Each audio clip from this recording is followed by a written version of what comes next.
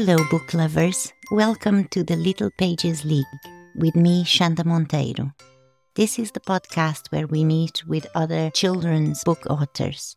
Now let's dive into the magic of storytelling. In this episode, I talk with Ester Lopez, a multi-genre author with a wonderful way of constructing her stories. We talk about everything from UFO experiences to ancestral history, inspiration from life, and more. Are you ready? Let's meet Ester Lopez. Okay. Hello, Esther. Hello. Welcome to the Little Pages League. Okay. Thank you for having me. You are a pioneer. We are starting this off. I have lots of questions, but the first one would be, where did you grow up? Well, I grew up in Miami, Florida, and I lived there until I graduated from high school, went to Miami-Dade Junior College, and then I thought I had an opportunity to go to that was the first 2 years of college. And to finish my second 2 years, there were several schools, but two of the big ones were really hard to get into. And I saw pictures of this University of West Florida, which had lots of trees. And Miami is mostly concrete with some palm trees. But these were trees I'd never seen before. And so I thought, wow, I'd like to go to a place where there's a lot of trees and as far away from Miami as I could get. And that was about 700 miles away, but it was still in the state of Florida. So I went there. And then after I graduated, I just stayed there because I liked it. And Miami's very different, a lot of cultural differences, I find that interesting, different cultures, different food, different ethnic backgrounds. And Pensacola didn't have a lot of that, but it was country. There's a lot of country people there. So I discovered the farther north I went, the more southern it got. And in the United States, the South is anywhere from, I think, Tennessee and down, but I had to go north to find the South. And because Miami, you would not consider that Southern. But anyway, I stayed there until my husband got a transfer. We got married there, and then he transferred to the Great Smoky Mountains National Park, which is in Tennessee. And so I've been living in Tennessee about 32 years, I think. So I spent about 36 years in Florida. Wow. So if I'm doing my math right. About as long as I've been living in Ireland. 33, I think, this year. Yeah, I'm not good with math either. And did you always write? What did you study in college? Actually, I studied physical education and recreation. And I took a couple years of Spanish because we grew up, my father's Puerto Rican, or was Puerto Rican, and he wouldn't speak to us in Spanish. And I think if my mother was Spanish, we would have been speaking Spanish because your mom is the one that talks to you the most. But we had to learn it in school, gave it to you whether you wanted it or not in Miami schools. They gave it to you all the way through, I think, 7th grade. And then after that, I chose it as an elective because I got A's in it. But I had to study just like anybody else. And then I took 2 years of college in that. But then in Pensacola, there was nobody there that spoke Spanish that I knew. You couldn't practice? No, I couldn't. And so when we moved to Tennessee, there's nobody there either. Now there is. We've got a lot of Hispanic people to work because we have a lot of jobs and not enough people. And now we've got all this influx from our southern border that's mostly Hispanic, but not all of it. But a lot of people come here and speak no English. I will get a chance to use it now, but I'm still learning it on Duolingo because I lost it after all those years not speaking. Yeah, if you don't practice, isn't it? I'm like that. I used to speak fluent French, was much better than my English. And now it's very rusty. I haven't been practicing enough. Yeah. People forget if you don't practice. Yeah. It goes like that, isn't it? It's a muscle to exercise. Yeah. I'm trying to learn Mandarin. I love Mandarin. but it's so hard to commit to memory. I'm Yeah. finding it very difficult, but I love the fact that the characters, the sounds are concepts. Very beautiful. So, yes, what about what got you into writing children's books? It was when my kids were little. I read to them all the time. And I read this one book. It was called Good Night Moon. And I read that book and it was like, oh my gosh, I could do this. It's just so simple. I found a course online. It was writing for children and teenagers. And so I took that class online. And then I realized it's not that easy to write for kids because you have to write at grade level. You have to keep in mind there are slow readers, fast readers, average readers, whatever. And I was struggling to try to come up with a story for my last lesson.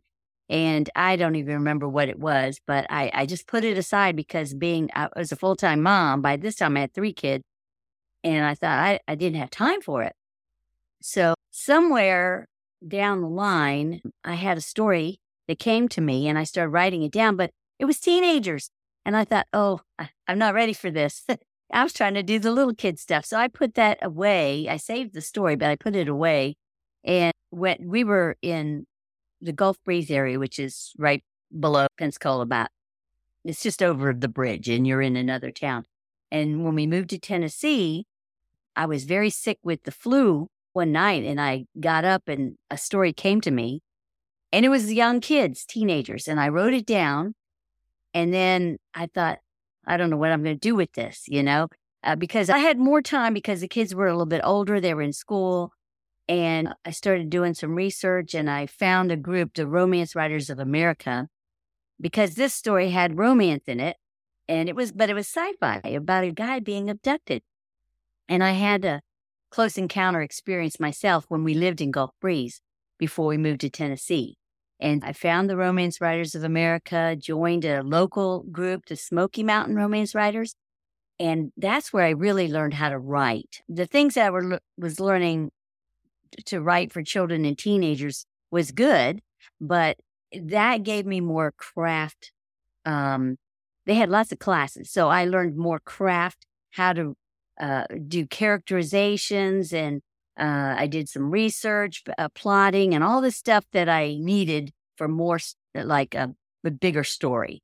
A little children's story, sometimes you don't really need so much of a plot as you do with other stuff. And so I tried to gear my thoughts to romance writing. And that first story was a sci-fi. And it took me about 25 years to get that story from the 36 original pages into a fleshed out book. That was about 25 years. And then in the process, I also learned how to do self-publishing because it was really hard. I entered it in several contests and I would get mixed reviews, like if you had 3 judges, 2 would like it and 1 would not like it. And they would not like the stuff the other 2 liked. And so at that point, I thought, how do you fix that? It's just personal opinion.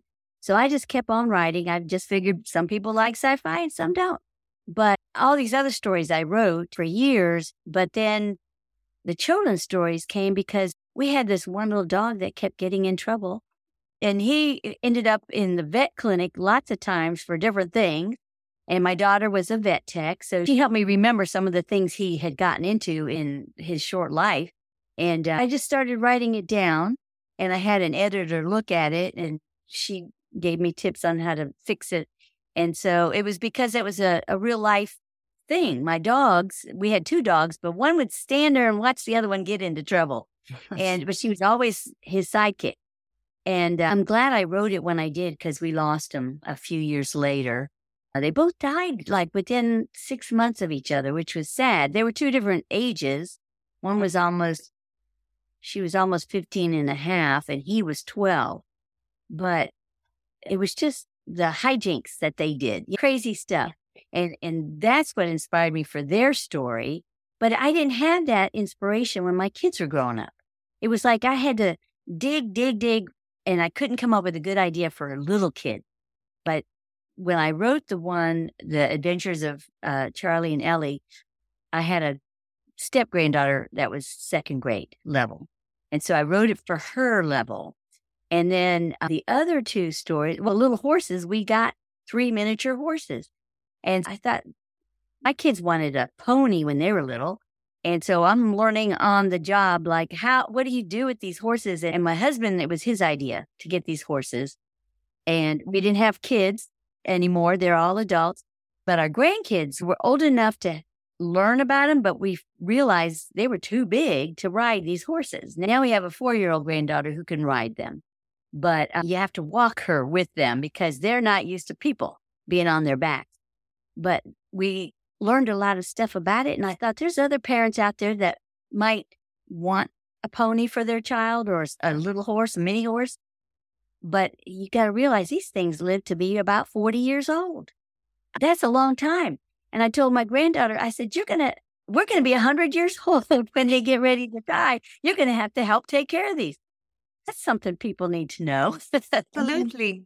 Yeah. Wow. And then I thought it would eat all the grass that they wanted. Well, it turns out that there's sugar in grass, which I didn't know. So now our horses are kind of diets and they have to have thyroid medicine for the rest of their lives. And they're not supposed to eat grass all day. And I thought, they like grass, but they're not supposed to eat it. And that's why I realized all the movies, you have horses in stalls in a barn because they're not supposed to be eating grass all day. But I would have never known grass was fattening. I didn't realize that. I started putting some things in that book.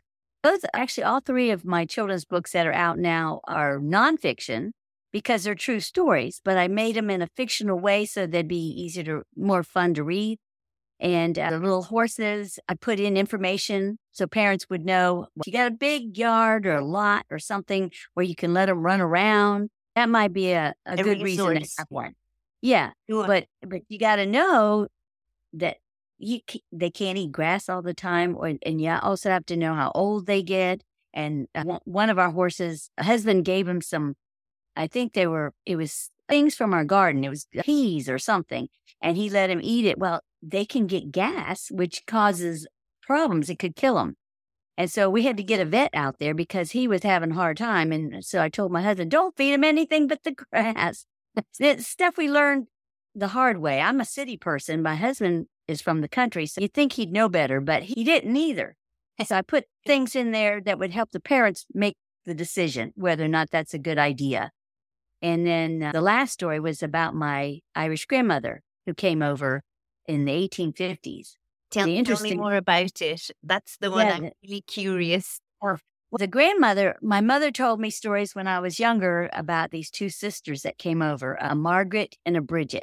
And so that's the name I chose for my daughter was Bridget because my mother's name was Margaret.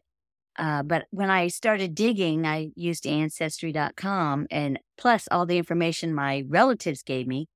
And they only knew about the sisters. But when I did the research, I realized she was the first sister in the family, but there was 12 kids. 12. And this mother come over with 12 kids by herself. And I thought, what woman would do that? And then I realized her husband had died. It was the 1850s. So the famine was on. And the boys were all much older. And they took jobs as laborers when they came here. Nobody claimed to be a farmer. So I don't know if they did that in Ireland or if they were laborers and there was no work. Scarcity of work, obviously, over the famine. Yeah, that and the famine, no food. And so a lot of people came over during that time. But I learned that I didn't have just that one grandmother. I had all these uncles and a couple aunts. And I'm going to do more research. That book was just how she got here. And I'm going to do more research and do an adult version of what happened afterwards. I'd like to find out more information about my uncles. So you will be coming to visit me soon. Well, for your research. Yeah, I did go to Ireland to write the story about Bailey's Irish Dream. I did go there. And I went to the towns that I described. It was actually was Bailey, because I had the dreams, but I put it into a different person. And that was a fictional story. It was really, I had those dreams, and I just wrote about it as if it was somebody else having the dreams and actually got to meet the person in the dreams. But I just went in May, and it was 80 degrees when we left here, and we get to Ireland, and it's like 50. I didn't have a sweater. Things were a lot different in 2007, traveling-wise. Now I think it's very difficult from what I've been hearing. And the plane, it was just 8 hours sitting in a plane. I thought, I would like to take a boat instead so I can get up and walk around. But that was my first trip across the ocean. But I'd like to go back and dig a little farther. I'd have to go to the little towns. I don't even know which town for sure that they came from. I think it was Limerick that I saw in Ancestry.com. But because of the churches, they're the only ones I think that have the records anymore because of the big fire that they had. And so I'd have to track down each town and see what they have. But the stuff that they showed you on Ancestry was an exact picture of the records. And it was hard to read. Somebody went through the trouble of translating it or printing it out because it was all handwritten. And so I'd like to do a little bit more research. It sounds like a really worthwhile book to do. That was just one part of my mother's family. There was the Quinns, the Conways, Fallons, and Gardners. And so I've got to track all of those and put it together to where they ended up in Nebraska. But I want to, that's only one side of my mother's family. The other side is Czechoslovakian. So I'll have to do that family in another time. But I just wanted to do the Irish ones. And then my father's family, is most of them are Puerto Rican, but his mother was Costa Rican. He had a grandfather from Spain. So that's going to take a little while. But he gave me some information before he died. Truly multicultural. Yeah. Heritage. Yeah, that's why I like different cultures, different foods, different, the culture itself, the people. So the adult version, I'm going to work on that this year and try to get all the Irish that I can and put dates on there. And then if somebody thinks they're related, maybe they can email me and we can exchange information. But I've met some people on there that are related to me that are doing research. But I don't know how long they stay on Ancestry.com because it gets expensive if you keep renewing it and don't do research. Because I might sit there for hours doing research and then forget about it for a while and take months before I get back in there. You have to make a schedule. Yeah. So do you have a writing routine? Yeah, I should. I did in my course of learning how to write with Romance Writers of America. I started doing the snowflake method, which is like you start with a little bit and then you keep adding and adding. And to me, it helps me focus because first you have to have one sentence of your story and then you've got to come up with an idea. I actually see images or scenes in my head. And it takes me a while to start putting pieces together to figure out where this is going to go. And so you start off with the sentence, and then you have to write 3 disasters and an ending. And so that forces you to focus a little bit on each of those. And then you've got to write like a paragraph from your it's like a 25-word sentence, and then break it into a paragraph. And then you take each sentence from the paragraph and make a paragraph.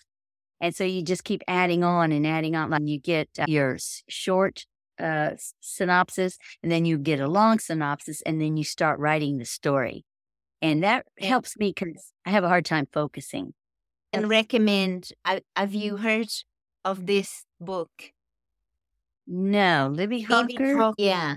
Take Off Your Pants. It's really brilliant because I did nano writing for the first time last November. So I wrote a novel and it's supposed to be a 3-part. And so the story of the boy is the first part. I need to do the girl one next, which I thought I would do next November. But I do want to outline your books for faster, better writing. And it's really fantastic. It's very simple examples. You will get exactly what she means. So I'm going to do part 2 based on this advice. Tell us, what was like to have an abduction experience? I wasn't abducted, but I did have a spaceship fly over my car. Only it was in front of my car, and I was driving down a road for 7 miles, and that thing stayed with me. But I was a campfire leader at that time, and I had my youngest was in the front seat. He was probably 1.5 or 2. And then I had my son and daughter in the back seat with a couple of other kids. And there was a dad, the dad of 2 of the kids, was sitting behind me with his little girl, and his son was in the back with the others. They were all in campfire, the Sparks, which is like kindergarten up to about 2nd grade.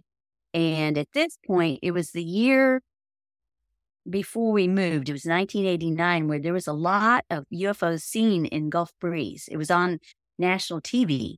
And we had just left from an outing. It was in the afternoon, and it was September because it was getting dark early. And there was nobody on the road but me. It was just me and my car.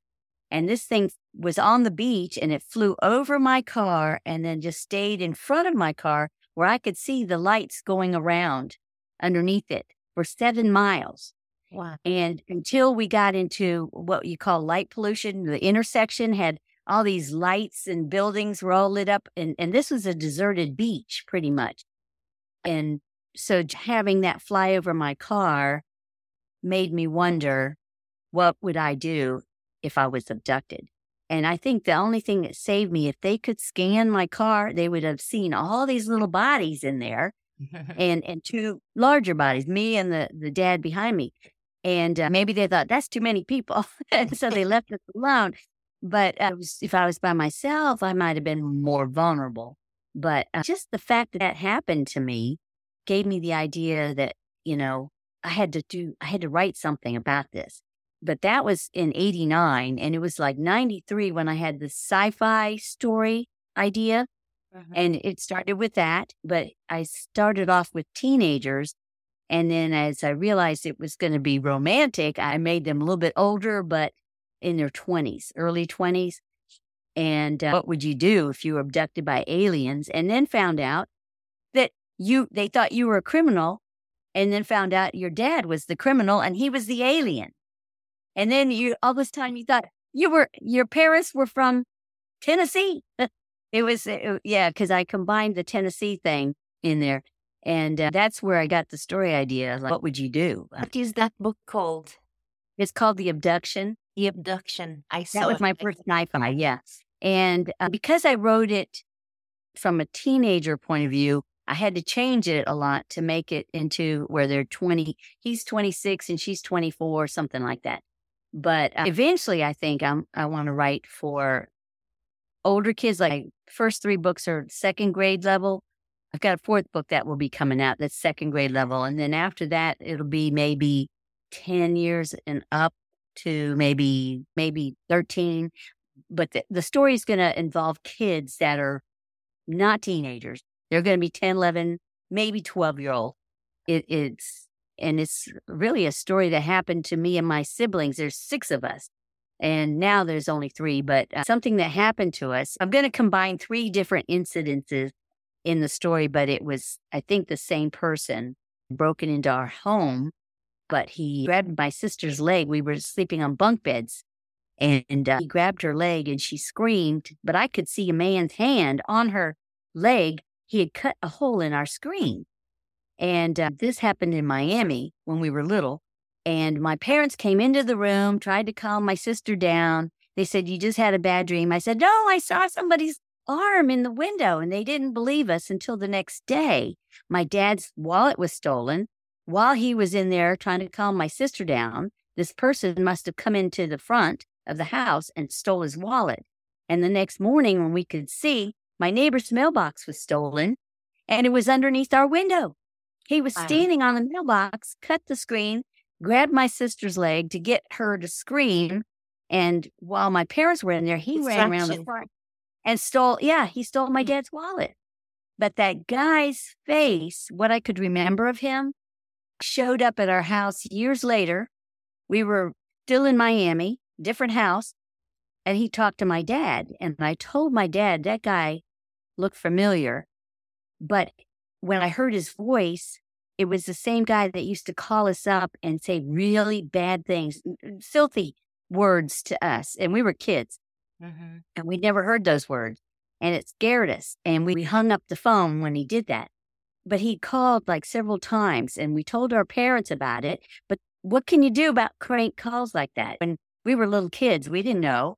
There was no block this caller at the time. Yeah. It was one of those old rotary dial phones and I had no caller ID. So they said, just don't answer the phone. But the voice of the guy on the phone was the same voice of this man that was talking to my dad. So I'm going to mix those together into one because I think it was the same person. He must have known my father somehow, but terrorizing to us as kids. But I'm going to have kids work out the mystery and make it something like that. But it was scary at the time, but we all went through it together. And we rigged the house with booby traps in case he showed up. And we had to take everything down when my parents showed up from work. And they were thinking we were crazy, but it was because the phone calls were pretty bad. And we, at that time, didn't put all that together. But I make these kids little sleuths where they try to figure this out. And I had a dream about it. So, is that after you do the Irish story? Probably, yeah. The ancestry story, because I already have the kids. It's called Across the Big Ocean. That's already out. It's a children's book about how she traveled. Because I had to look up all that information, what it was like to be on a ship, and it was pretty crowded. And they were, you think, oh, you're going to go on a trip on a ship, and you think I might be gone for a week. These people were on the ocean for like 30-something days. Can you imagine in a crowded area where you have a little pot to pee in and there's all these people and you have to take turns cooking on a stove and the mother was cooking just for her little family with a little bit of oatmeal. They gave everybody rations. That's pretty much all they had to eat. And unless they brought stuff with them and it wasn't going to last 30 days. But they didn't see any sunlight or anything until they got to America. And I just thought, I never knew that. That doesn't sound very much fun, traveling in darkness for like 30 days in this crowded area. But that was educational for me to imagine what it was like when she was a child. But I want to do the adult version to see what happened to everybody when they got here, because they all got split up. And she probably never saw her brothers again. Her little sister, I think she was put together in one house, the two of them. And the mother had two younger children. Margaret was 6, Bridget was 4. And then she had a 2-year-old and a 1-year-old, I think. And so the mother probably got to keep them with her, and the churches provided homes for some people. But these two little girls, sisters, stayed in the house, and they had to do housework from the time they were young. That's what my mother was telling me, that they worked as servants in a house. And there was a lot of other people there, so they must have sponsored a lot of Irish people. But I have seen the census records of that, because they list all the people in the house and their ages. And that was interesting to see your grandmother's name on a paper like that. But I just want to go with the adult version, maybe connect the dots to mention where they went after that and what might have happened to them. And then how the other families came into the Conways. That was my great-grandfather married Margaret. But the interesting thing was in everything, all the family, the census records, her age is shown as 15 years younger than him. And she lied on her marriage certificate and said she was born in, I think it was 1839. Anyway, she was 15 when she got married and he was 30. And that's the only time she lied, because the dates didn't work out. And I figured maybe they wouldn't let 15-year-olds get married then. She might have looked older than she was. But everything else, all the census records with those two, it shows their family growing with all these kids. they had 8 kids of their own, but their ages were always 15 years apart, except for the marriage license. And I thought, okay, that means she lied. She lied on there. You made the discovery. Yeah, because on her tombstone, or whatever they call those, headstone, it had the wrong date that she was born, because they were going by the marriage license, and she was a lot older than they thought. But she was 15 years different from my grandfather. So that was interesting. But I'm curious to find out if others lied on some of these documents, because you can't change it. Yes, I have a little story like that, which I am telling people on my memoir. I'm 2 years younger officially, because my dad didn't want to have any more children when he realized what kind of responsibility it is. And he was a very adventurous kind of person. And so he told my mom, I don't want to have any more children. But here came me. They were, she's your responsibility. No, she's your responsibility. And by the time they finally registered me, they were told that if there is any mistakes or days, that they would have to pay a fine for each day that is wrong. My dad just went, oh no, she was just born a couple of weeks ago. It was terrible when I wanted to vote when I was a teenager, and the real age I could vote, but my official age I couldn't. It was really troublesome. So you get all your inspiration really from life, and you seem to have a very active, dreaming mind. Yeah? Oh, yeah. Yeah. Well, I guess most of them came to me part in a dream, but I daydream too. I don't just at night. Sometimes I'm just daydreaming in the daytime, or I'll see a movie or read a story, and I think, what if this didn't happen and this happened instead? And then sometimes I'll just start writing that.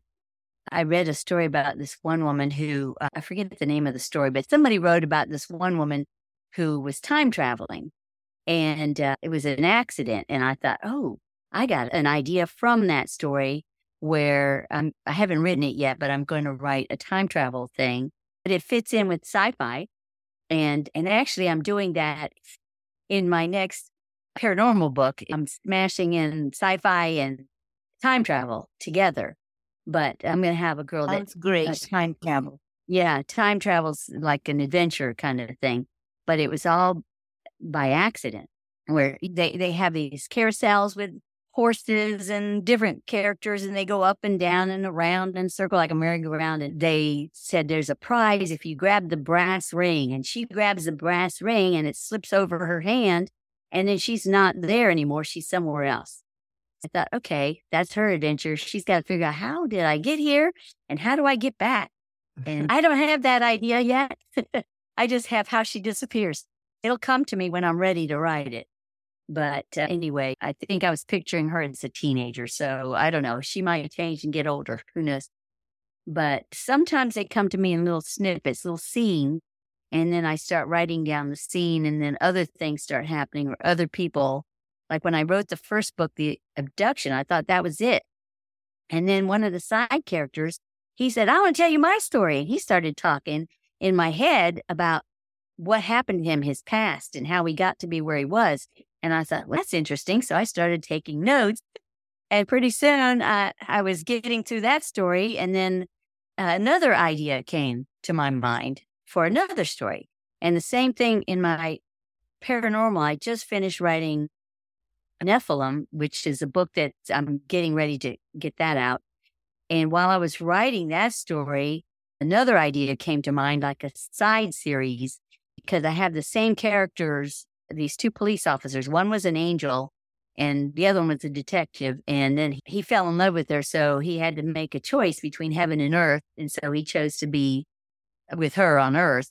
And so they had a second story that involved a demon, and it introduced another angel. And that's where Nephilim came from. It was a side story from Dark Demon. And now I've got another series I'm going to come out with it where they're all working together. Two former angels, two women. Well, one is the Nephilim, and then an angel. And normally in my stories, I had, what if they cross the line in their behavior, then they're no longer an angel. But this one angel, because he fell in love with a Nephilim who's half angel and half human, he gets to stay an angel. So I thought that would come in handy as a detective. So all of them are going to work together as a detective agency and fight crime, because he can do things that the others can't. He can bind up a demon and get rid of him. The others can maybe use their spiritual, their faith and their spiritual. They have some powers, and I'm kind of moving all of them into it's not really sci-fi anymore, because people are talking about becoming more spiritual anyway and raising their vibration. And so that's the difference between angels and us. They are at a higher vibration. And so these other two former angels can work on getting their vibrations up there where they have more powers. And they're trying to bring their wives along with them so that they can vibrate at a higher frequency and have more powers too.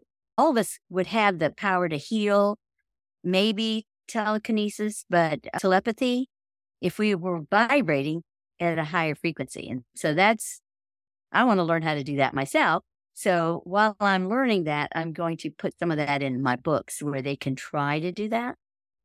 So we'll see. Actually learning,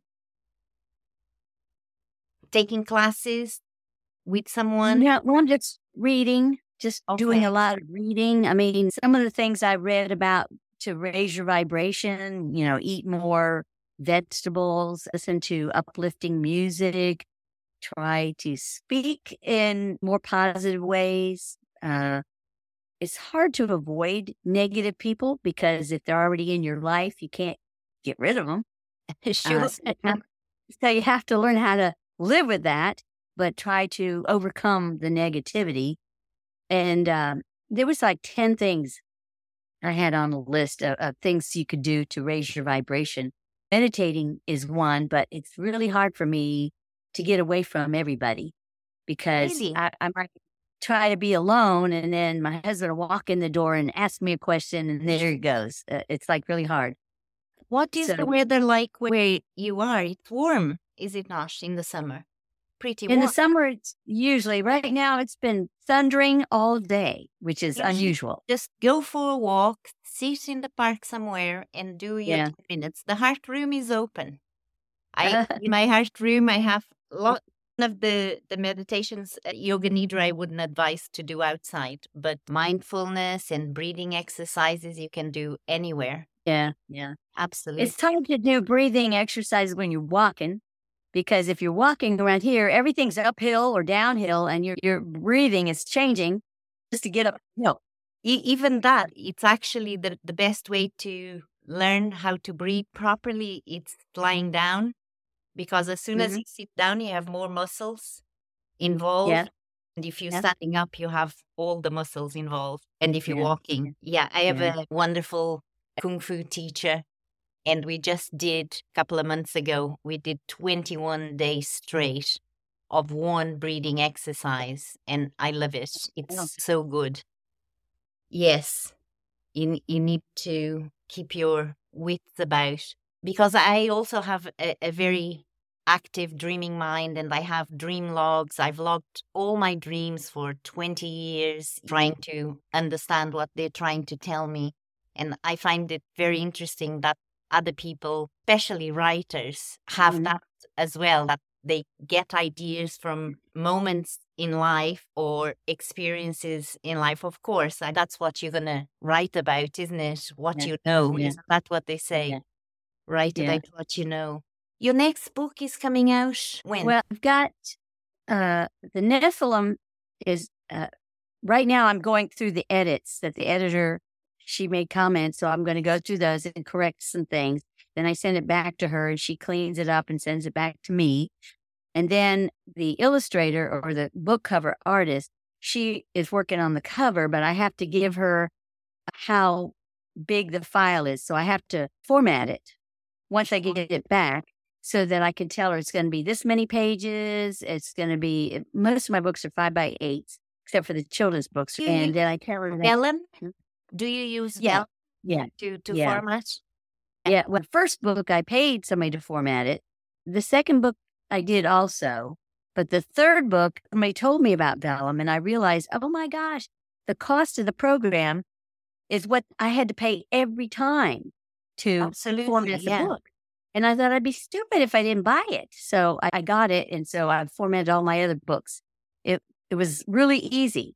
And the cover book artist cost quite a bit for my sci-fi books. He was charging around $400 for a cover. And but I'm trying to work on this program. It says, I forget what it's called now. I just bought into it, but it's got some AI involved. And I thought, well, Oh, is it Midjourney? Is it a subscription with Midjourney? I think Midjourney is maybe part of it. They've mentioned that, but I haven't really gotten involved in it. But I found somebody told me that they use deposit photos. And sometimes you pay one fee. I forget, I paid maybe $39 and I got 100 images. And I didn't download all of them yet, but I can use those images for book covers. I used some inside of a book because I had an illustrator that lost all her images that she was working on. And so that book sat for like 2 years. And then I realized I could use these images, just search for all the sci-fi things and put it together. It's sort of a background book to my sci-fi stories so people can see what's in my head, like what I think this planet looks like, or what these ships look like, or their uniforms. And so I put that book together and used those photos. And I thought, well, I can use those photos for cover books, the cover. But I have this one woman who did the other covers for the paranormal. She's not as expensive as a sci-fi guy.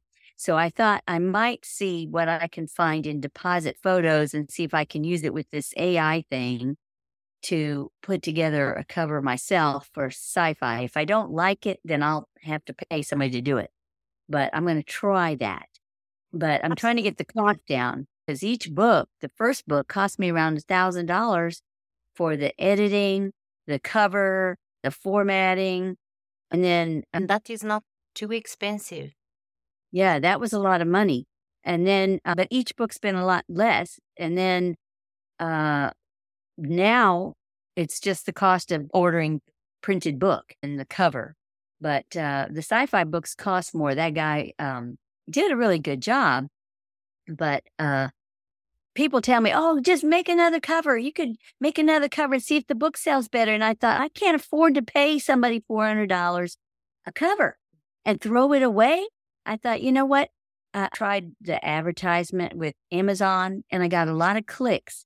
I'm pretty sure the cover wasn't the problem. They just didn't click through to buy it.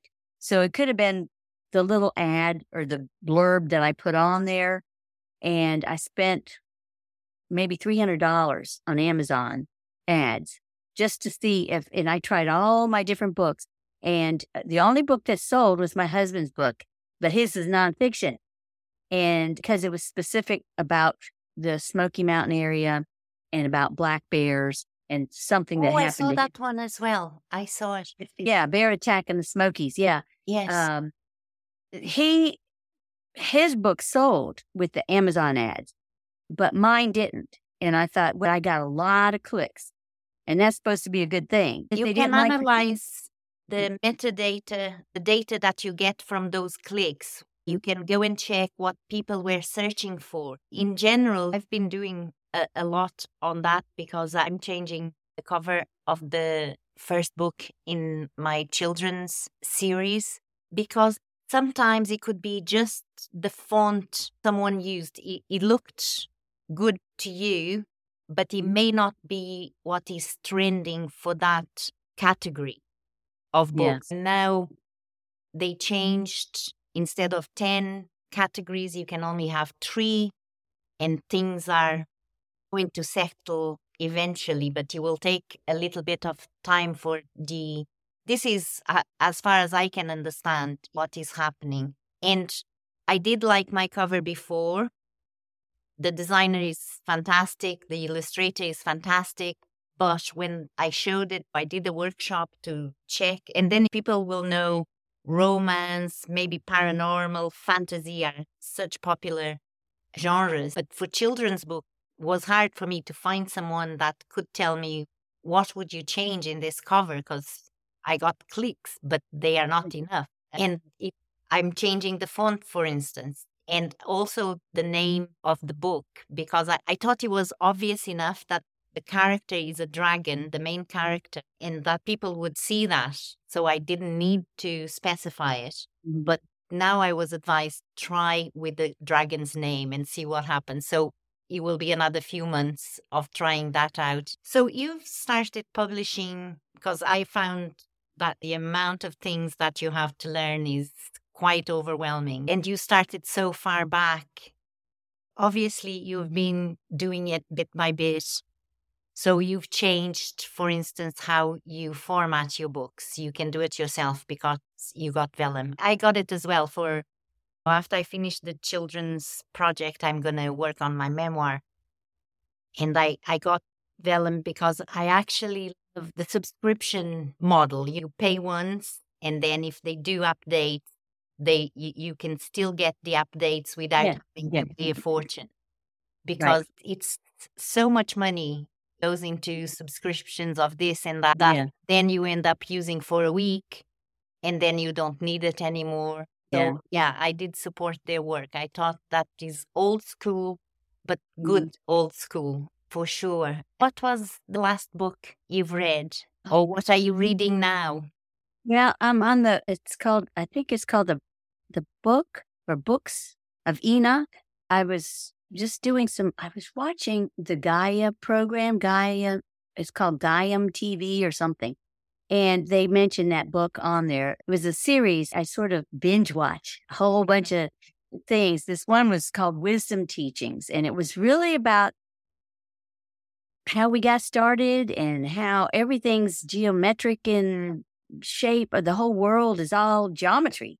And I never took geometry. It was very interesting. But he mentioned several books, and I'm trying to get the books that he had mentioned. One of them he wrote several, but it's supposed to be, it's just seeking the truth, really. It's Books of Enoch. I guess there's several of these out by different authors. And this one is kind of hard to get into because it's like reading scripture, but it's from Enoch and not the Bible.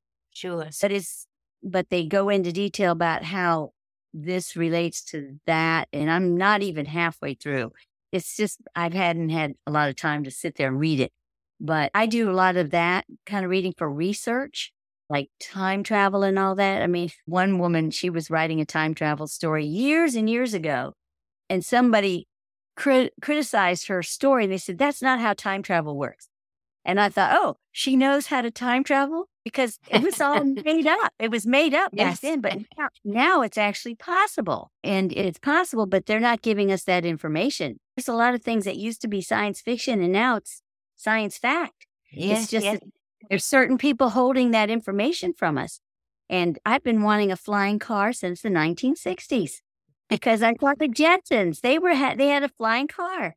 And I wanted one just like that. And I thought, you know what? They've been keeping that technology from us because they have the technology.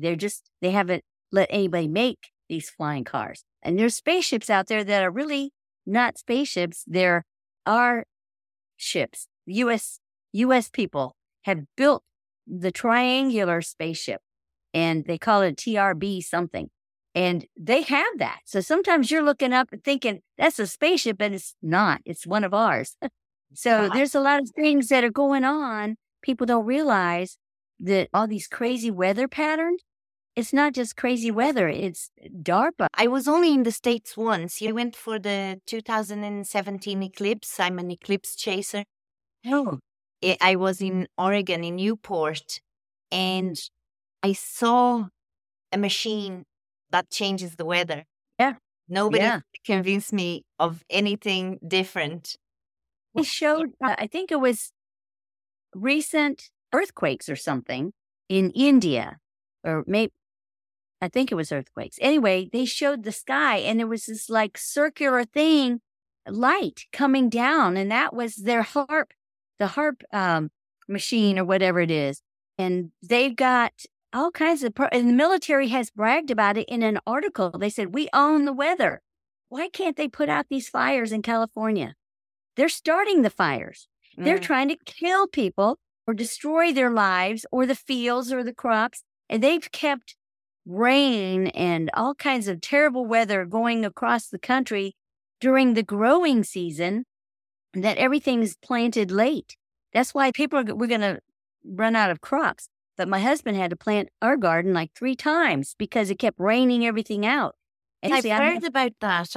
I read an article in The Guardian, actually, today or yesterday, about that the crops are in jeopardy. They couldn't plant when they normally plant. Some plants like beans don't do well in hot weather. They're usually ready. I usually have stuff canned by July. I haven't even started canning yet this year. And our corn is just now getting ready.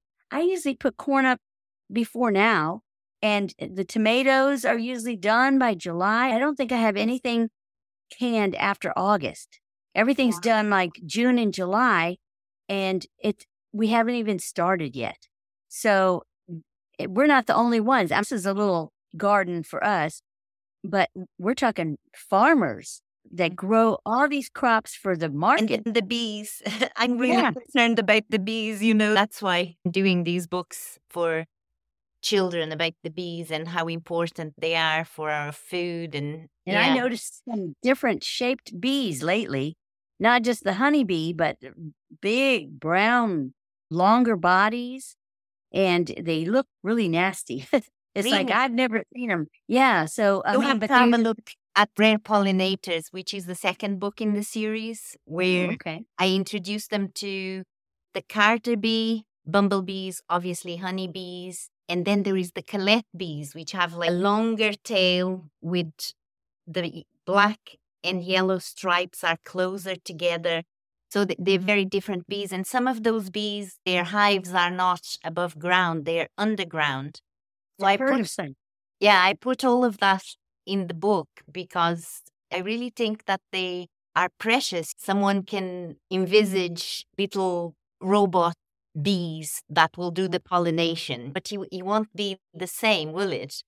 No. As a real bee doing what they are meant to be doing. And the cost for humanity, like fruit would be tiny because it's not done properly. I think children should know about it because I found really interesting that every time I ask small children, do you like bees? And the only thing they really know about bees is that they sting you and that I'm afraid of them.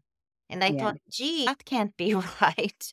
They're wonderful creatures and they work so hard. And even as an adult, I was amazed about certain things that I discover, how they have a queen, but the queen has no say whatsoever. It's the hive that makes the decisions. It's surprising, isn't it? There is always so much to learn. So, and your book itself sounds very interesting. I have a little granddaughter. She loves to go to the zoo, the 4-year-old.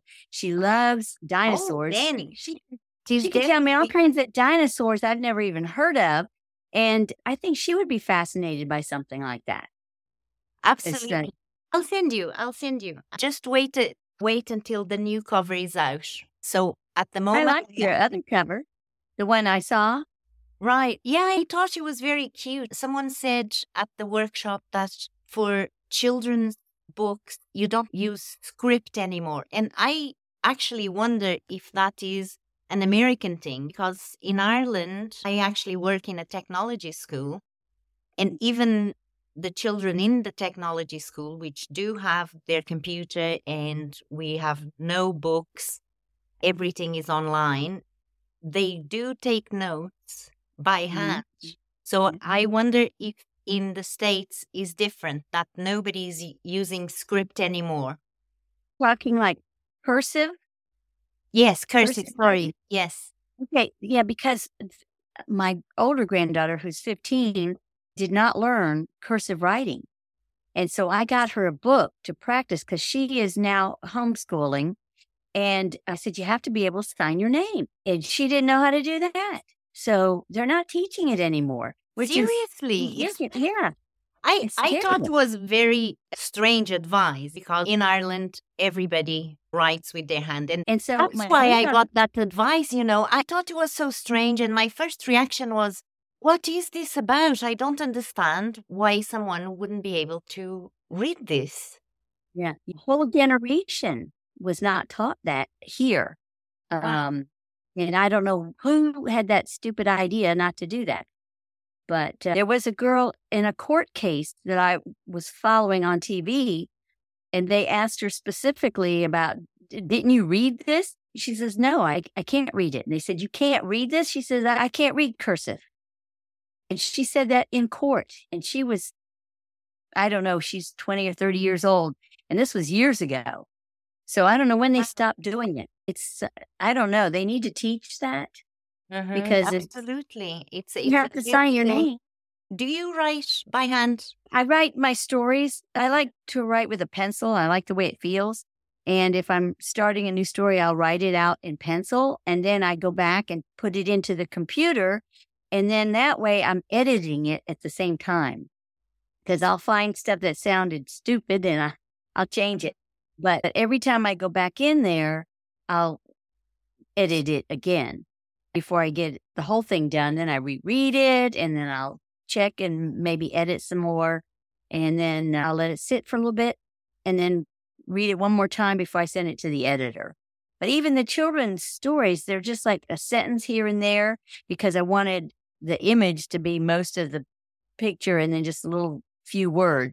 So I sent her, maybe it's 3 pages, but the whole book will be maybe 26 pages.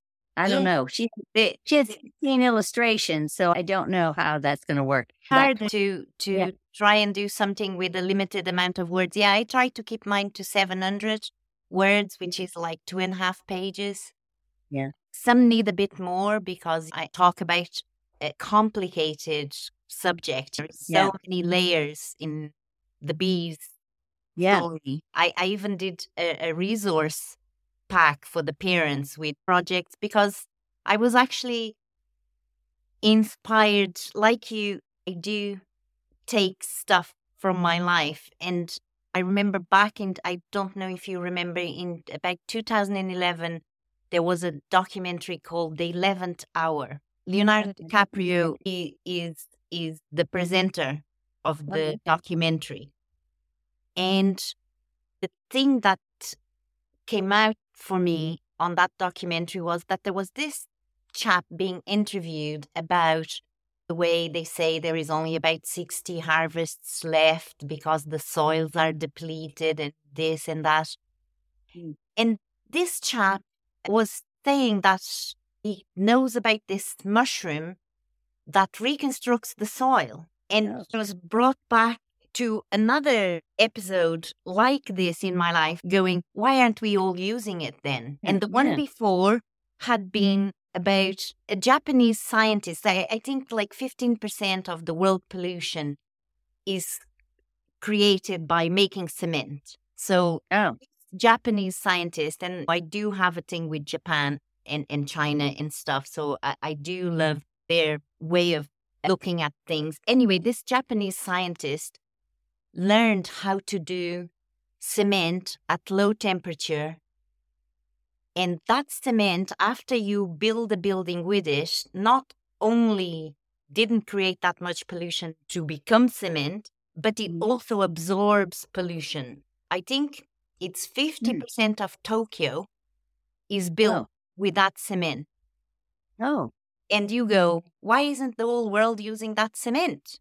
Yeah. So the second time in my life, I'm listening to this guy, and his name is Paul Stamets. And every now and then he'd pop into my life again. He is working on these feeders because now they know what the problem is with the bees. They are sick because, too many pesticides, this, that, and the other. And then actually need healing. So he created these feeders that will be available to everybody in the world. Every garden should have 10, and they give it to you for free. And you put the medicine that he makes, he's a mycologist. So he's a real expert in mushrooms. He came into my life again because one of the supplements that he has is lion's mane. And my mom has dementia. And I can't do without that supplement. Really does keep her a little bit together. That enough together to function a little bit more. Okay. And so I was so grateful that then I discovered that he also had a project about bees. And it's going to be incredible because it's going to be all the feeders will be tracked by satellite. So they will know exactly this population of bees is drinking this much medicine. It will be a really beautiful scientific experiment or project that everybody in the world can participate. And I just thought, that's it. I want to, and I have it at the end of the book. This is my favorite project. I hope everybody will get their feeders because they got delayed with the COVID and stuff, the patent, because he's patenting the feeders. And it's taking longer than what he envisaged. But I'm waiting for my feeders. So I want everybody to know about the feeders. Let's see. And you have medicine in the feeders? Yes, there is medicine made from mushroom mycelium. The feeders are given to people or they can buy them? I think they are given. I don't think there is any cost. That would be, if he's in Ireland, that would be expensive to ship them. No, he's American. Oh, okay. He's American. Paul Stamets, you haven't heard of him before. But I'll write it down. Please go and look him up because he has a talk on YouTube you will find. I think it's called something like 6 Ways to Fix the World. And every single thing that he says seems so plausible, so possible that I always wonder.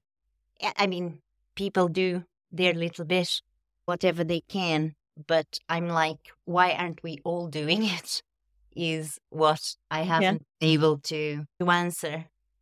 So basically, you read a lot for research. And do you read different genres for pleasure than what you write? Yes, I've read romantic suspense. I like the historicals. I just don't want to do all that work. Then I've tried to read more sci-fi lately, but it's really... I just read one and I can't even remember the name of it. I've been keeping track on Goodreads when I read something for that Goodreads reading challenge, I think it's called. I saw that. I don't use it very well. You see, I was like in my cave away from social media for years and years, and I'm obviously getting back into it, but I don't know. It just makes me keep up with the reading because there were times where I couldn't read. I had so much stuff going on, but it also... It feeds me with ideas, not the same ideas, but sometimes something somebody says or it's in a book triggers a whole different idea for another story. And it might not have anything to do with that book, but it's just I daydream sometimes when I'm reading. And so I get the ideas. But I'm going to dedicate more time to Goodreads. I have quite a few books to put into it. I just... am not very good at keeping up with everything.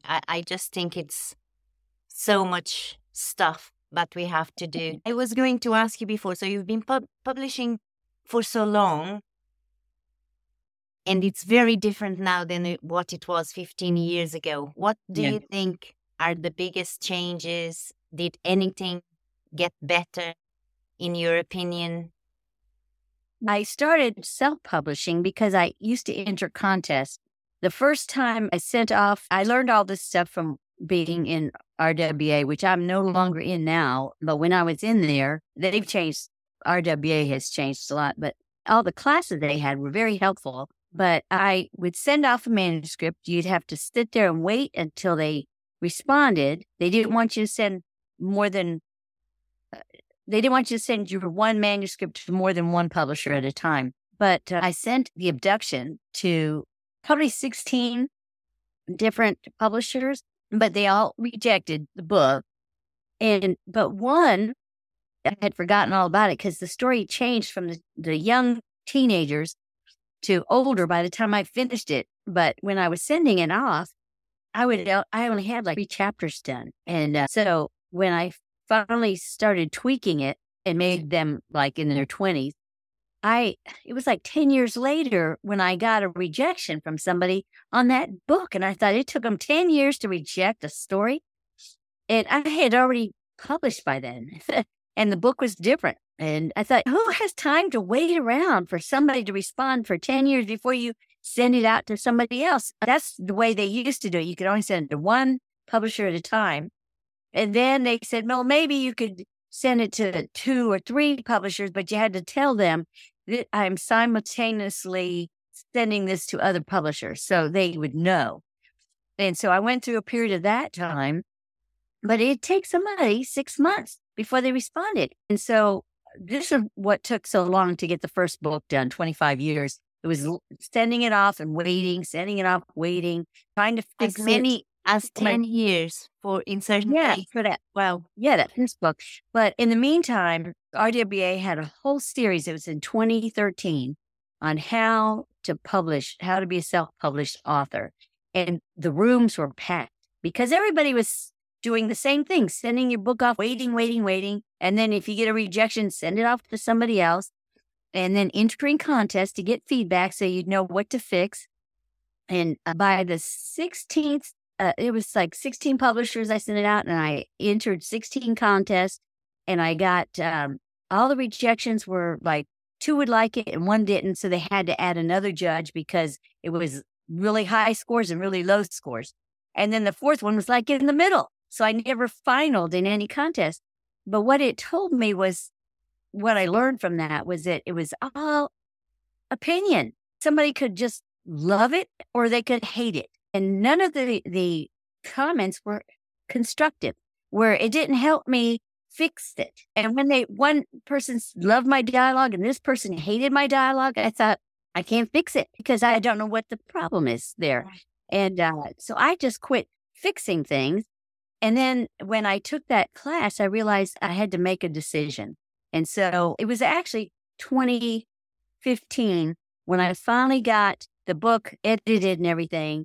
And I set up my business about the same time. And I think the actual date on the publication was 2016. But 2013 was when I took all those classes. And it took me a while to figure out how to set up the publishing business. I had to look at it from a whole different point of view. And I had to get ISBNs. People don't do that. They just publish through Amazon. Then you can get your book in a bookstore. I want my book in a bookstore. And even though people have to go and request the book, they have a list of all the books that are put out because Ingram Sparks is a big distributor. And that's the only plus. I could advertise with Ingram Sparks, and then they put it out in their flyer, and everybody sees, oh, this is her new book. Well, if they bought one of my books, I don't have to advertise every book. I mean, because that's getting more. It used to be $80. Now it's $150 for one little ad. But if they bought one of my books, they might buy another one. And I've had some sales through Ingram Sparks, some in Australia, and that's pretty far away. And those books cost more because it's so far away. And then they're coming from bookstores or libraries. And the stuff on Amazon is just ebooks. And I thought I would make more money if I'm selling in a bookstore. So I've got all my options open. I do go through Amazon for all my ebooks, but they're also, Ingram Sparks is getting them in Barnes & Noble and all those other places. But I can't do some of the special deals on Amazon because I have it with Ingram Sparks. I can't lower the price for Ingram Sparks. So I just had one book that I think I tweaked or did some special deal on it because I didn't have it at Ingram Sparks yet. I had the ebook out first. So I did a special deal. And then I went, when that was over, that worked out well for you to do it that way? I'm still not learning all of the stuff I need to know to do those ads. So I didn't make hardly anything. It didn't do well. I don't know if anybody bought it. It was just a special 99-cent thing. And I was going to make this one book that I never got an ISBN for. I did it through a comic book company, and it was my first I call it Vader Chronicles Companion, which is the back information on my sci-fi books. And that book was only on Amazon, and I was going to make it free. I don't know if I can do that though, but I can't get any more of those books because their price went up. But I did this Vader Chronicles Companion 2, which is the one I used all these deposit photos in, and it's thicker. It looks more like my other books, where the other one looks like a comic book kind of thing. And so that one is for sale. It costs, because of the photos and everything, and there's more pages, it costs more to print. But I think I have that at $15.99 or whatever. But when I sell my books on my website, I'm selling them without the middleman. I can sell them cheaper. The first book in this Vader Chronicle is The Abduction. I could sell that myself for $5 because I have a bunch here.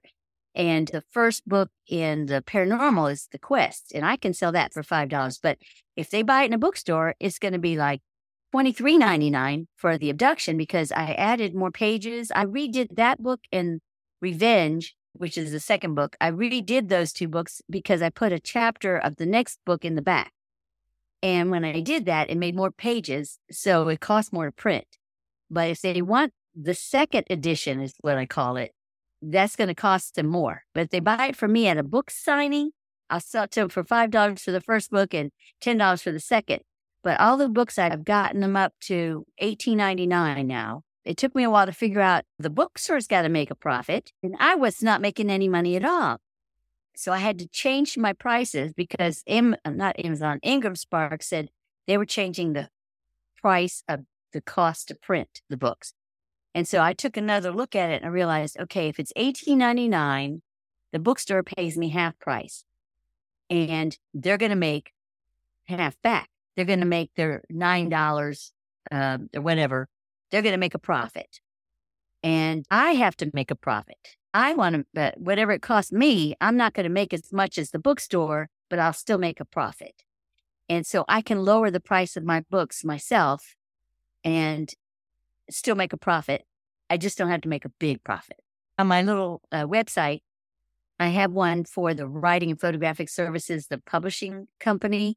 It goes through Square. So I can see, I get emails from them when I have a sale, and I can go ship it. I can sign it and I can send it out to the people, and I'll stick a bookmark in there. I'm doing that in my shop as well. I'm very inspired. I don't know if you know Joanna Penn. Yes. Yes, is Pilgrimage. I haven't seen that book. And this is, I met her at the self-publishing conference, and she has a ton of information that is really helpful. The Creative Pen podcast. And she gives me a lot of inspiration. So when I heard her talking about going through setting up her shop, and that she thinks that's the future of self-publishing, that everybody will have their own shop and that people can buy direct. So I thought, I'm setting up all of these things, so I may as well set that up now. I like your idea of the T-shirt and the little character. Yes. I thought that were cute. In my Thank children's books, I tried puzzles. I've got a children's puzzle for each of the book covers. And then the girl herself, she wanted to do a coloring book. And I thought I would look into that for her and just set it up with Ingram Sparks, because they just eliminated that setup fee, the $49 or whatever. But I've got to see if they can do a nice paperback, but bigger, because they don't have, well, at the time I did the children's books, I wanted it horizontal, like 6x9 wide, but they didn't have that. So it's 6 by this way. It's a vertical portrait instead of landscape. Yeah. Okay. And I wanted the other way, but they didn't. Maybe I just missed it in their thing. But I'm going to see if I can get the paper. It's the difference, like coloring paper instead of being white. I think it's usually the yellowish color, like newsprint. BookFunnel is a really good place. I think you do pay a membership. Sorry, I can't remember. This is why I'm asking about, because I am very confused. But for printing, I'm using Book Vault, which is the people that printed this. And I don't know if you can see it, but it's just silky The paper is so gorgeous, and they are starting their distribution in the US as well. So I'll be able to actually get Book Vault to print for the orders in the States. And the great thing about them is that they are print on demand. So orders, they're very good. And yeah, I've been setting up with all the advice from Joanna Penn because she's always up to date with what is going on. I found out about Midjourney. I did play with it a little bit, but I used it, for instance, when I wanted to give the illustrator something to draw the dragon, to have an example of a dragon, and I should have it here somewhere. I did that on Midjourney, but it took about 100 prompts until I got one that I liked. In fact, I got 3 that I liked, and they're still in the shop as the legacy t-shirt because I got the 3 dragons and I said, a little dragon that looks like any of these will do. So it was very helpful in that way, but I don't really use it. And I would like to talk with a professional about the memoir covers because I have a picture from an eclipse which is going to become a rare picture because I don't know if you know that the orbit of the moon is changing. So in about, I don't know if it's 200 years or 300 years, we won't have perfect eclipses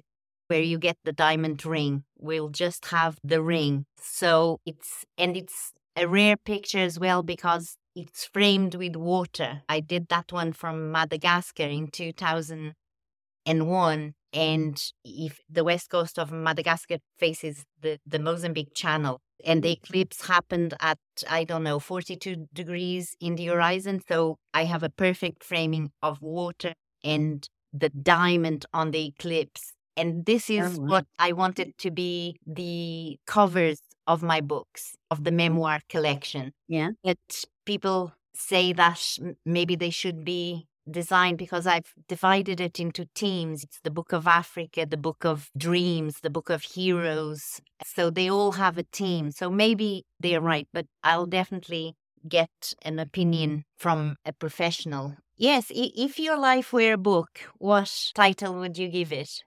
Oh my gosh. Probably The Adventures of Ester. I look at a lot of things as adventures because that's part of my sci-fi. It's not just sci-fi, it's a sci-fi adventure romance because they're on some kind of an adventure and there's usually a romance. There's adventure in my paranormal too, adventure romance, paranormal adventure romances. And they're starting to become more with the police because my husband was in law enforcement. I was a dispatcher in law enforcement for the Park Service. It's not the same as a police officer for me, but it's just enough to know some of the routines and things like that. But I've noticed that my stories are tending to go that way. And it seems like cowboys used to be adventurous, and now police officers are the new cowboys because there's all these things happening. And I just look at things as an adventure. Like I almost drowned one time. I fell, our boat capsized, my husband and I. He was stuck under the boat. So my son was rescuing him, and he pushed me off to hang on to, it was a kayak. I was hanging on to my granddaughter's kayak, and she was so worried. She was maybe 12 at the time, maybe 13. And she said, Grandma, this is scary. I said, just look at it as an adventure. And I was hanging onto her boat, and I thought, I lost my glasses. I could still see her. I just couldn't read anything. But I never was fearful the whole time. I mean, I knew how to swim, but I didn't even think to do it.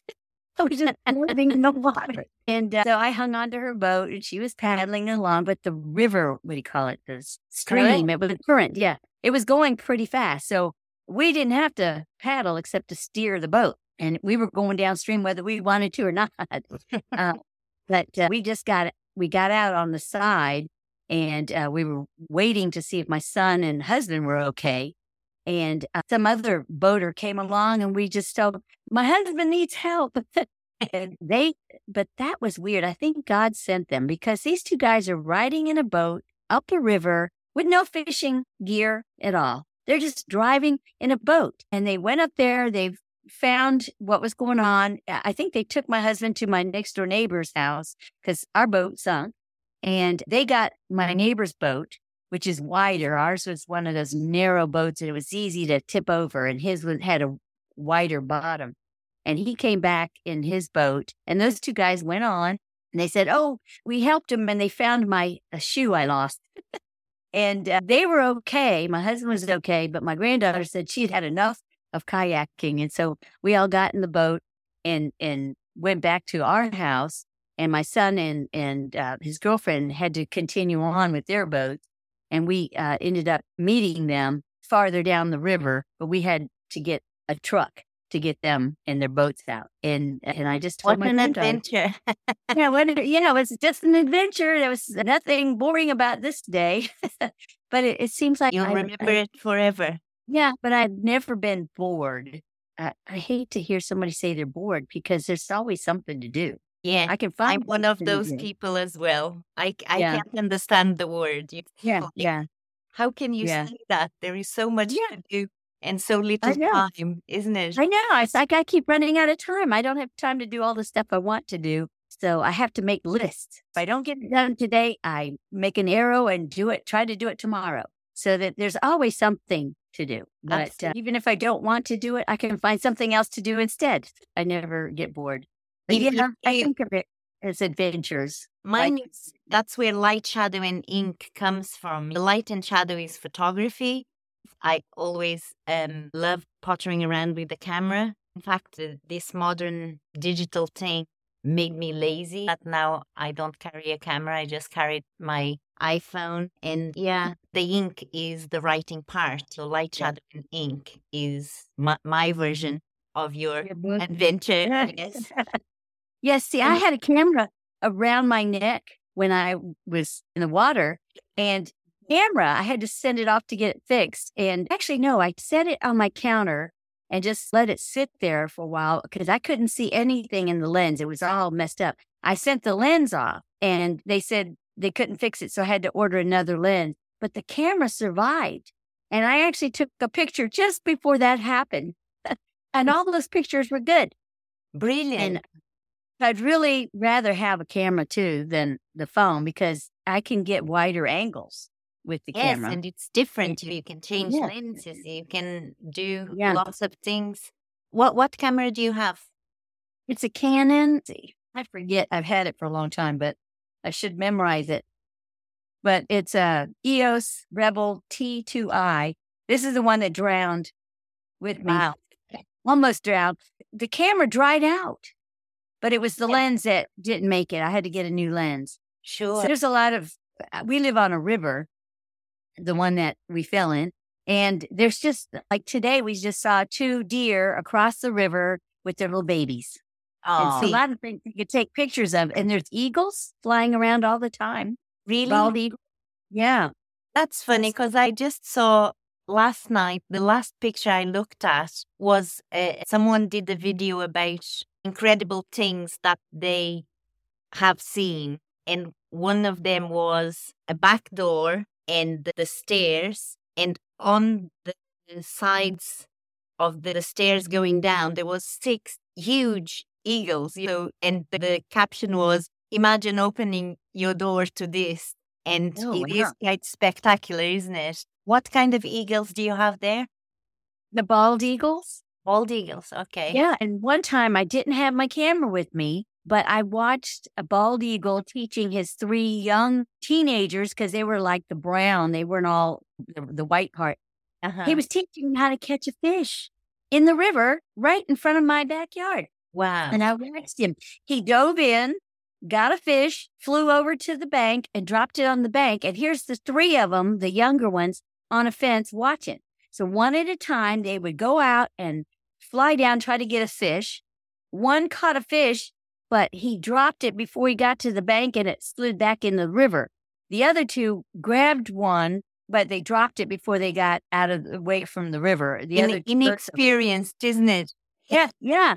So that was interesting because I never saw an eagle teaching his young ones how to catch a fish. And they were almost as big as the bald eagle. They just didn't have they were all brown. And I thought, you can't see that I wish I had my camera with me, but we had so many trees in the way. I was watching between the trees, and the camera probably wouldn't have been able to zoom in close enough to see what they were doing. But that was fascinating. Yes. And it's the worst day to forget your camera, isn't it? yeah. I saw golden eagles once up in Donegal.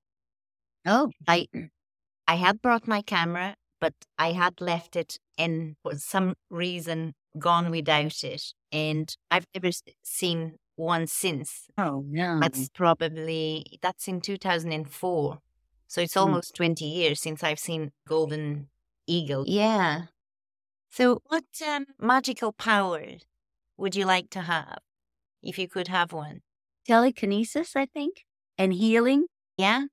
I had some characters that have that in the story. The one guy, he can take energy and move things, or he can bring things to him. So that would be handy.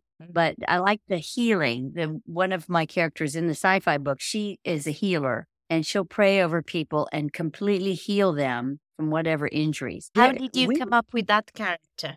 She was the one that accidentally abducted the other guy because she mistook him for a criminal because he looks just like the criminal, but it turns out that was his father. You're not spoiling the book too much, are you? She's like a Native American, only she's not from America. She's from another planet. And she is what we would call American Indian, but she is from another planet. And they believe in that, the spirit and all this stuff. Amazing culture, American Indian. When I was little, this is one of the chapters in my memoir that we used to love going to watch movies, like just a sheet against the wall and the projector. It was real magic. We'd obviously watch cowboys and Indian movies, and I was shocked that the Indians never won. And my dad have to go and watch the movie again. And we'd go, and they obviously the same movie, they lost again, but I couldn't understand why. I thought that if I kept going back to watch it, they will eventually win. Yeah. Did you watch Outlander? No, I didn't actually get to see that. Oh, really? I think it's a real treat. Really. Yeah. Honestly. And they have obviously American Indians in there because they go from Scotland to America, and they're really wonderfully portrayed. I'm on season 7 now. I'm waiting for Friday. Next episode. Yeah. Oh, okay. Enjoyed that very much. Wasn't it time travel? It is time travel as well. And it's really well done. I really enjoy it.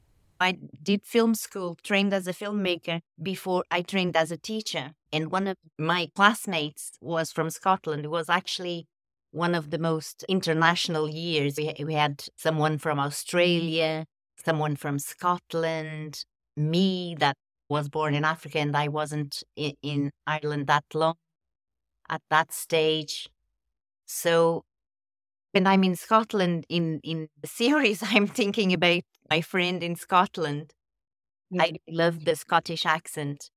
And then when they're in America, I love the wardrobe for the American Indians. And one of the characters, which is a Scottish boy that comes to live with the Mohawk and adapts perfectly because he's a Highlander of the 18th century. It's really nice. I'm really enjoying Outlander, for sure. I didn't know they went to America. I thought it was all in Scotland. No, they do in the series 7, which is the one I'm on now. The war is about to begin, and we know who is going to win. Yes, exactly. And so do they, the main characters, because she comes from the future, and she has told them what's going to happen. Okay. Yeah. I might have to watch it now. My husband doesn't like sci-fi or anything like that. So if he's got the TV on and I want to see something, I just have to go to another room. We have another TV, but I don't always leave the room and watch something else, which I probably should. But I missed a lot of series that way. Just because I'll just go read a book or something instead.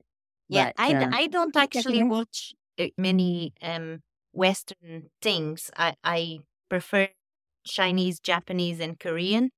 But of the Western series that I watch, I definitely am enjoying Outlander a lot.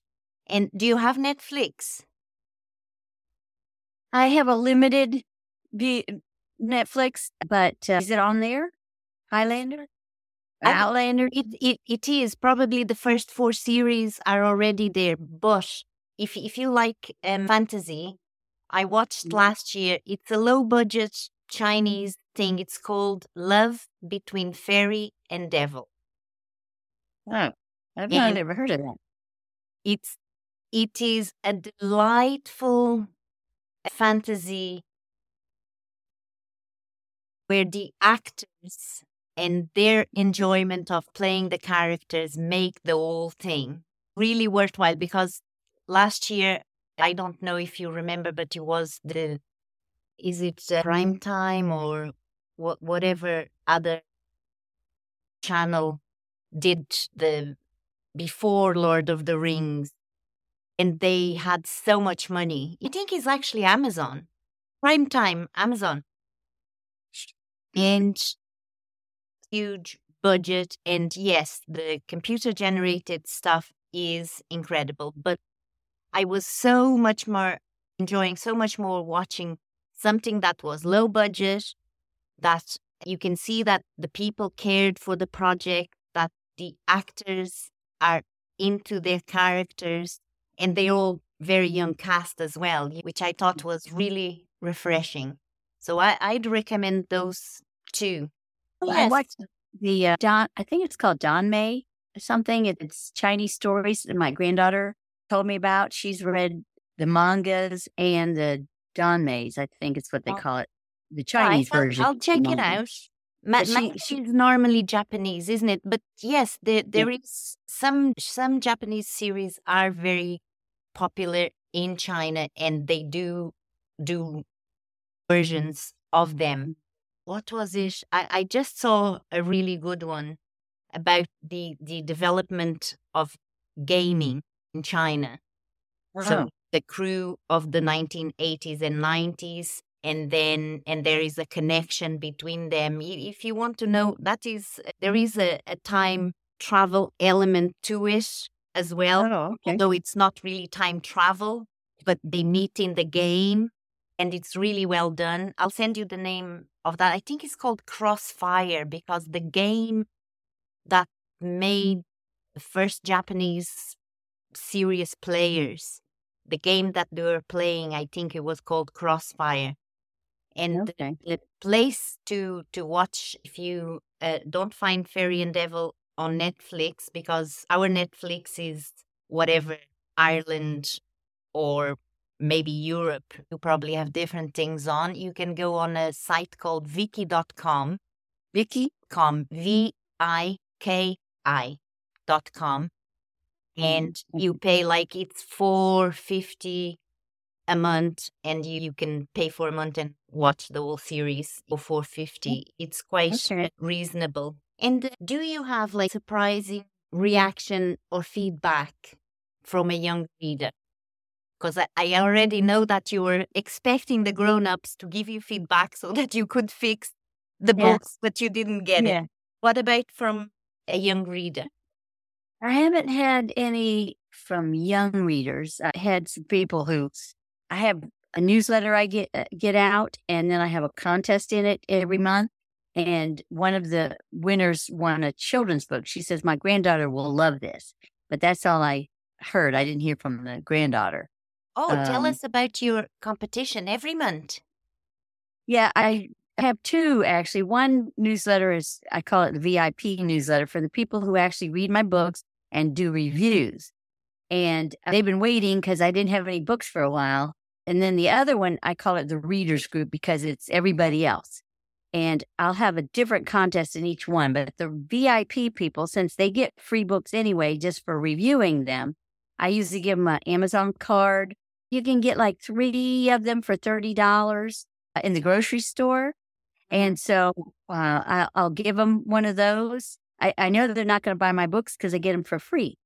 But I'll give them stuff like bookmarks, or I make little things. I have galaxy bags I make and I'm selling on my website. And I give them one of those. I've made some earrings, little alien earrings. Yeah. I've done wine charms.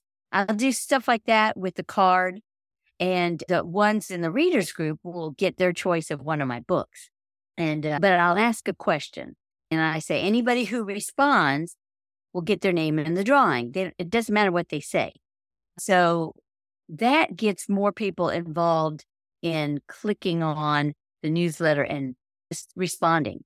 And some of them will just, like, I think one question was, what's your favorite thing to do for the 4th of July, which we celebrate here as our birthday? Okay. And then some people, they just told us, almost everybody will have something on the grill. They'll barbecue something and they'll go watch the fireworks. So almost everybody does the same thing. But every now and then somebody will say something different. And just because I just want to see what everybody else does. But everybody who entered put their name in a bag. I write their name on paper, put it in a bag, shake it up, and I'll draw a name. And whatever name is on there, I announce it in the next newsletter. And then they have to respond to tell me what they want and their address, and I mail it to them. And people who've been part of my newsletter for a while know if they respond, they have a chance. But the VIP, I don't have as many people in that group. So it's the same people winning over and over again. Okay. So I figured probably buying somebody's books, but they won't be buying mine because they get them for free. When I launch them, I leave them at a low price, like a token price. I think I figured out actually how to do 99 cents because we couldn't do 99 cents for children's books. So it had to be at 125 or 190 in the States, so that they are, what are they called? Not qualified reviews, in the sense that Amazon knows that they paid for the book. So Okay. how I found a way to try and get people to review it, because they check it out for almost for free, really. Yeah, but I didn't work all that well because it didn't get that many sales, but maybe people don't know about it yet enough. Marketing is a whole other thing besides publishing and writing. You got to think differently.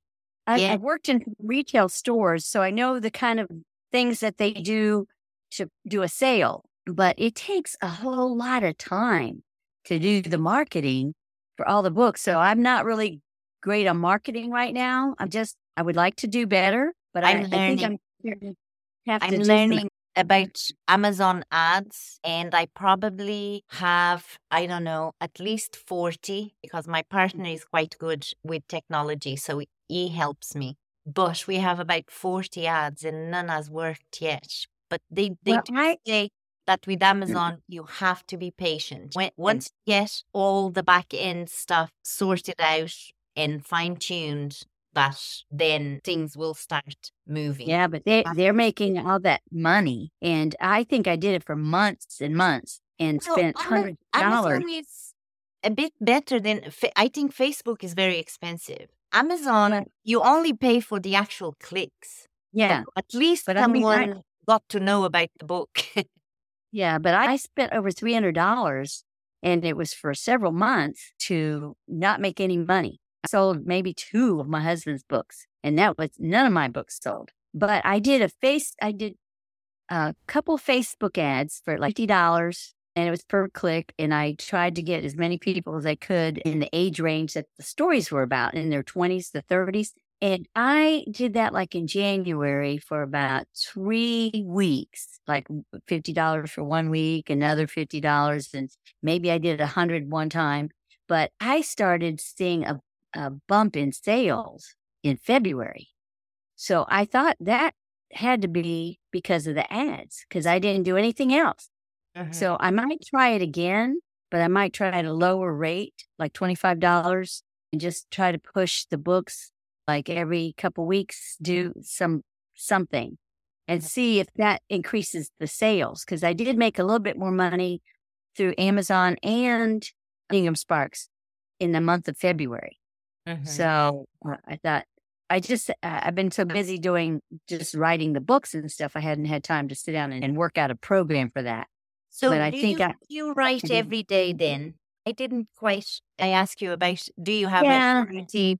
You don't really, but you do write every day. Not for my stories. I'll write something in my planner. I'll write notes. I have to write something, just physically write.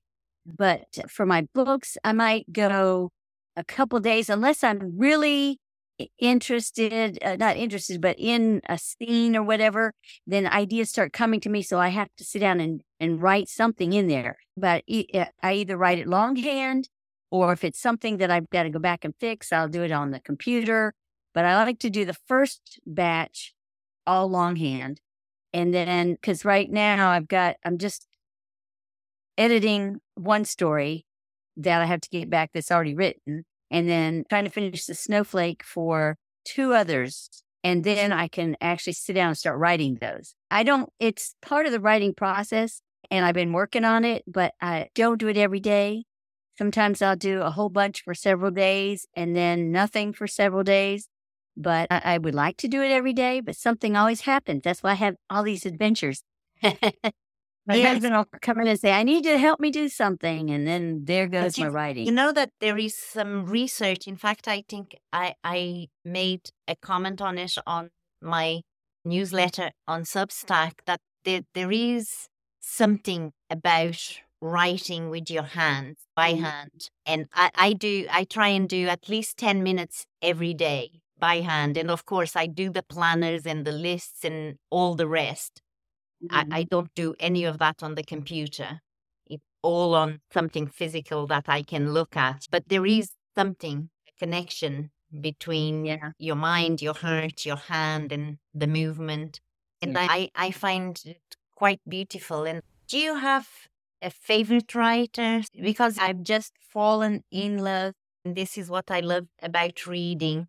This is a memoir. It's called Departures. By Paul Zweig. I'm not even sure if I'm pronouncing properly. Oh, okay. Zweig. And it is the most beautifully written memoir. I think if I had to describe it to someone, I'd say that this is the Stephen King of memoir. Oh, okay. You know, Yeah. it's beautifully written. So I love that feeling that when I get a book, I just got it because lately I do think about death a lot because I'm a Buddhist, but because of my mom and all of these things, I don't know if I'm preparing for myself. So this title appealed to me, and it's a real beautiful. It turns out that he died quite young, this writer, and he was contemporary of Woody Allen. He would have been highly educated, kind of Woody Allen. Not that Woody Allen is not educated, but the way he's a comedian and he has a certain way of writing and a certain way of speaking. But he's just superb. So I've fallen in love. He died of cancer quite young, and he was diagnosed when he was 43. And and it's also, you would love it because it's an historical record. Because he didn't really identify, I think, with being from Brooklyn. And so he went off to Paris, and he lived in Paris for 10 years after the war had ended. And talks about what's happening in Paris. So it's it's a beautifully observed historical record of what is going on in Paris. And then I think I'm getting to the end, which is, I think, the part about his sickness and stuff, but not for a moment yet, even though all of this is to come. Does he have a really negative aspect to it? You're saying to me in the beginning that we have to transform the negativity into positivity, and it's so true. And he does it beautifully as well. So do you have someone you've fallen in love with recently, or your favorite? This one woman, Sherilyn Kenyon, she writes the Dark Hunter series. I've got a lot of her books. I don't know if you can see. Yeah, you probably can't see from there. But there's a shelf over here that's got a lot of her books on it. And that's a Dark Hunter series. But she's written some historical books, and she's written considered paranormal. And she's gotten a big fan base just from the Dark Hunter series. But I got to meet her a couple times at different RWA functions, and she gave us a little bit about her history and everything. And she had hard time getting started. But when I heard her story, I thought, she can do it. I'm gonna do it. And she does the men really well, their thoughts and what they go through. And even though they might be crazy characters, not crazy, but mean characters, you fall in love with them because they have a heart. And she grew up with a lot of brothers. So I figured that's probably how she was able to write men really well. But just the way she went about getting started in writing, I thought, that's what I want to be when I grow up. But I think she's younger than me. Yeah. But anybody can inspire you, isn't it? Yeah, but she's inspired me. I love her stories. I haven't had as much time to read her stories as I'd like. I've read up to a certain point, but she's written so many more books since then. But she remembered me after years of not seeing her. She remembered my name and everything, and she autographed a book for me, and it was just I got really mine autographed as well. I did get a kick out of meeting Joanna Penn in London at the conference. Yes, she signed it for me. It's so nice, isn't it? To get an exciting get an author to sign your book. I thought it was lovely. So, and tell me, where can people find you? You obviously, your website is where everything is. Pretty much. I haven't gotten your interview done yet, but I'm hoping to get it done this week. And then, but it's EsterLopez.com or authorblogspot.EsterLopez.com. That yours will be the first one on the new website. And then the Writing and Photographic Services LLC.com is the publisher's website. But if you click on the books, it'll take you to that website if you want to purchase the books. And so, are you on Twitter? I must go and check and follow you. Ester Lopez 1, the number 1. I'm on Instagram, but I have 2 accounts there. One was made by mistake because I couldn't remember the password, so I had to have another one. But it's Ester Lopez 2956. That's Instagram. And then Facebook, Ester Lopez Author. What else? I'm on Pinterest, but I can't remember what that is.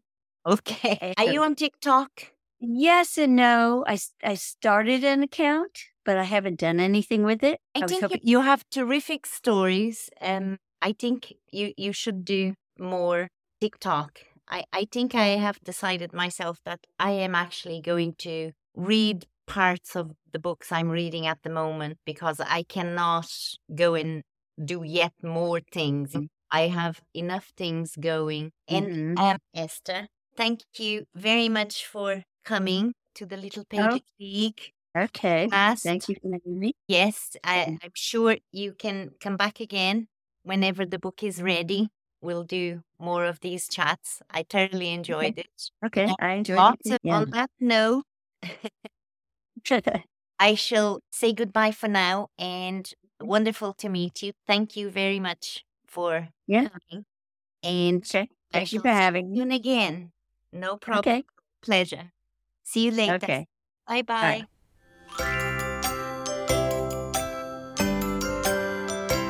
Don't forget to subscribe and hit the bell icon to stay updated. Love our content? Let others discover the podcast by leaving a review. Your support is crucial to our journey. Thank you.